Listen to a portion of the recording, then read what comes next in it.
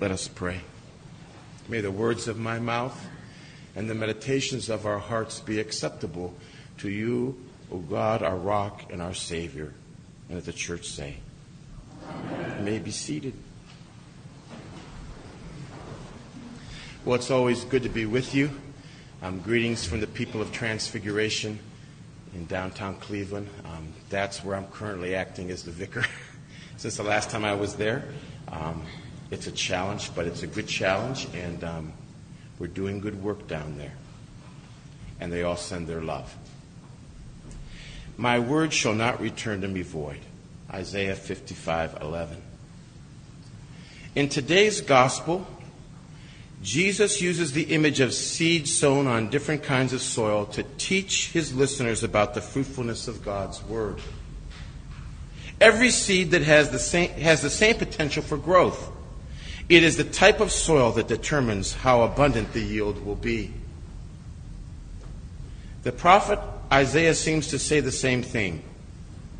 God's word, like the seed, always remains faithful. It will not return void, so it seems that our human response determines the harvest that we'll receive back. Perhaps this explains why some people seem to bear more spiritual fruit than others. The Old Testament story of King Saul and King David offers us a dramatic illustration of this principle. Saul was chosen by God to rule over Israel. But because of his fear and selfishness, he disobeyed the Lord. He didn't make a good return to God or bear lasting fruit.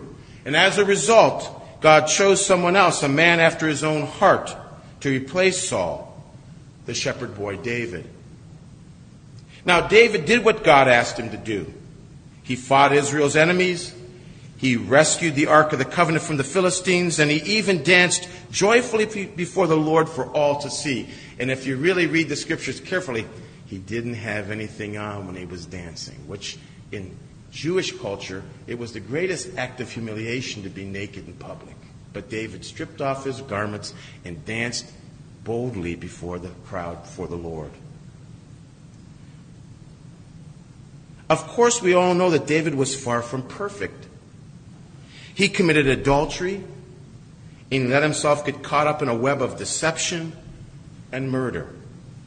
But he also repented. We see that in Psalm 51. Despite his serious failings, David's humility allowed God to continue to use him. It wasn't because he was perfect that David could bear fruit for the Lord. It was because he loved God and tried to follow him with his whole heart. David and Saul's story shows that God can work with flawed people who are humble, dedicated, and willing to turn back to him when they realize they've screwed up. Through repentant sinners like David and through repentant sinners like us, the seed of God's word doesn't return empty. It bears fruit. In the first reading, the Lord tells us through the metaphor of rain how fruitful his word is. My word shall not return to me void, but shall do my will, achieving the end for which I sent it. What do those words mean to you? How do those words apply to your life? The responsorial psalm also speaks of what God has done to produce a fruitful land. You have visited the land and watered it. Greatly have you enriched it. God's watercourses are filled. You have prepared the grain. Thus you have prepared the land, drenching its furrows, breaking up its clods, softening it with showers, and blessing its yield. In what ways is that related to the metaphor of rain in the first reading and the role of God's word in preparing, breaking, and softening our hearts and then blessing the yield in our lives? Can you give an example when God's word softened your heart and led to fruitful changes in your life and your ministry outreach to others? The letter to the Romans contains these powerful words of St. Paul. Creation was made subject to fertility, not of its own accord, but because of the one who subjected it, in hope that creation itself would be set free from slavery to the corruption and share in the glorious freedom of the children of God. What messages is St. Paul trying to convey with those words? Where in your life have you experienced glorious freedom? That is, that you've had victory over sin. In the parable of the sower in the gospel reading, we read once again of the seeds being sowed and the resulting harvest. In particular, he describes 4 different types of soil that the seeds are planted in: the path, the rocky ground, thorns, and the rich soil. How would you describe the meaning of each of these soils? Which of these soils described in the parable of the sower best describes the state of your heart right now? What steps can you take to make your heart a rich soil that hears the word and understands it and bears fruit and yields 100 or 60 or 30-fold? In this gospel, Jesus also speaks of why he speaks in parables, because they look but they do not see, and they hear but they do not listen or understand. What message do you think Jesus was trying to convey with these words? So often we hear the words Sunday in and Sunday out. We come to the liturgy and we say the priest says this, you say that, and it washes over us as if it had no effect. We press the church button, and the required response comes out. But are we really changed by it? Are we really changed by it?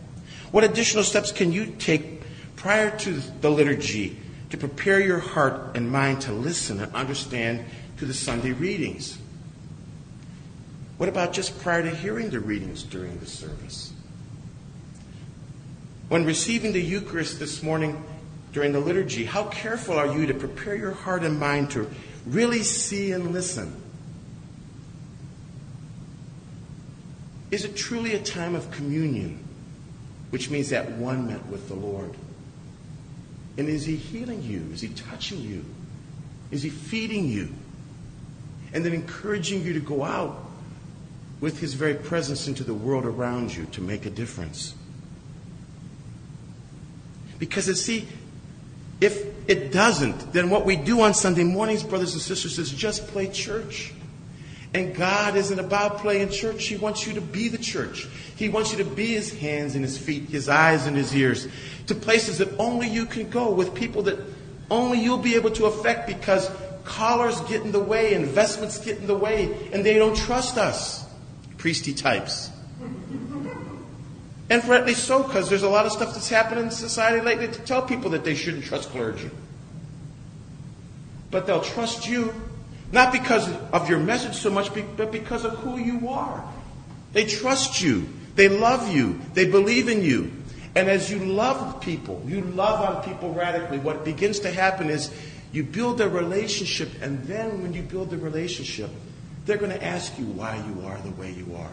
And you can then begin to talk about this person, Jesus, and who he is, and why he makes a difference in your life. Because you've earned the right to speak that message to them.